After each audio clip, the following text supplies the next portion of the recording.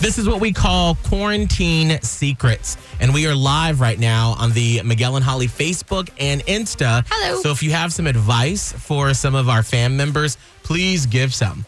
Here's the first quarantine secret. Seeing how my leadership team dealt with this situation really makes me not want to work for the company anymore. I know for a fact that my boss did not take a pay cut when he told everyone he did. That is shady. Oh.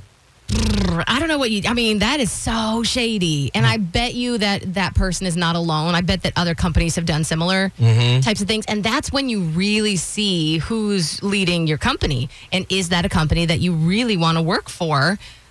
Is it okay? Does it sit well with your morals? I heard a friend say recently that you should remember companies that treated the situation properly and the ones that didn't. Remember it after the fact when we go back to normal life, because you can really tell a lot of a person by how they handle this. It's true. And I mean, don't kind of look at it as it goes along, because I feel like some companies, maybe when it first all started happening, didn't know what they were doing, right, and scrambled. So like first blush, maybe give everybody a second. But as it's obviously gone on for a while, and then they've had opportunities to do the quote unquote right thing, that's what you should be looking at. Here's another Tampa Bay secret. We're live right now on the Miguel and Holly Facebook page and Insta. I started dating a really nice guy 2 days before mandatory quarantine. Oh. We've been FaceTiming every day since then to keep healthy. But I have to do it in the bathroom so my boyfriend won't know. Hello. Whoa. Okay. Well, you said, but how? That just slapped you across the face with a fish. Yes. Whoa. Okay. Here's another quarantine secret. I wore a Halloween costume in a video call. It was my kids. I don't care. I'm feeling a large sense of I don't give a fuller lately. Stop with that, Miguel. You're stressing me out. Am I the only one? No. I don't know. No. I have a sense of like, girl, whatever. I know, and I feel like we're trying to do the best we can, but whatever sort of brings you some joy in times like these, I think you need to do it. As long as you're not hurting anyone else, well, I would probably pop in here with like one of my daughter's tiaras in tomorrow if I wanted to. Why not? Might as well.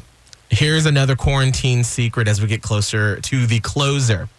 I've been in such a weird mood. I've only eaten bread and mayo recently. Oh.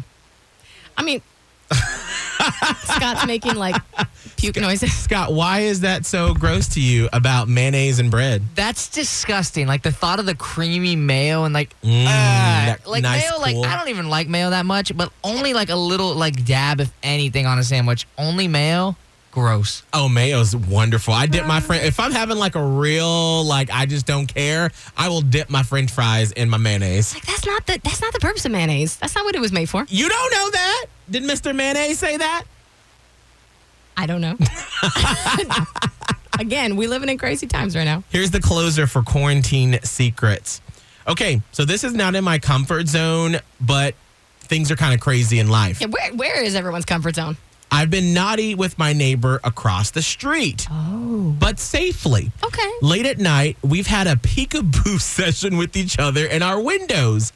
I don't know if I want to meet up with him in real life after the stay-at-home orders, but I'm really enjoying these peekaboo sessions. That is sexy sounding. Ooh, girl, I want to know the details. I know. Like, how far are these peekaboo sessions And going? how did it start? Like that would have been my like.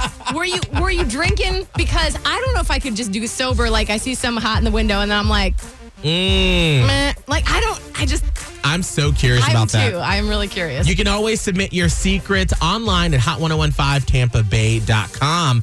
Now, we need to know, what's the wager? What did we come up with for our virtual food drive? Because we're trying to raise $15,000 so Mosaic can match it. Well, Scott and I have a wager going. We'll explain next. Right now on the Throwback Thursday, it's Miss Brit.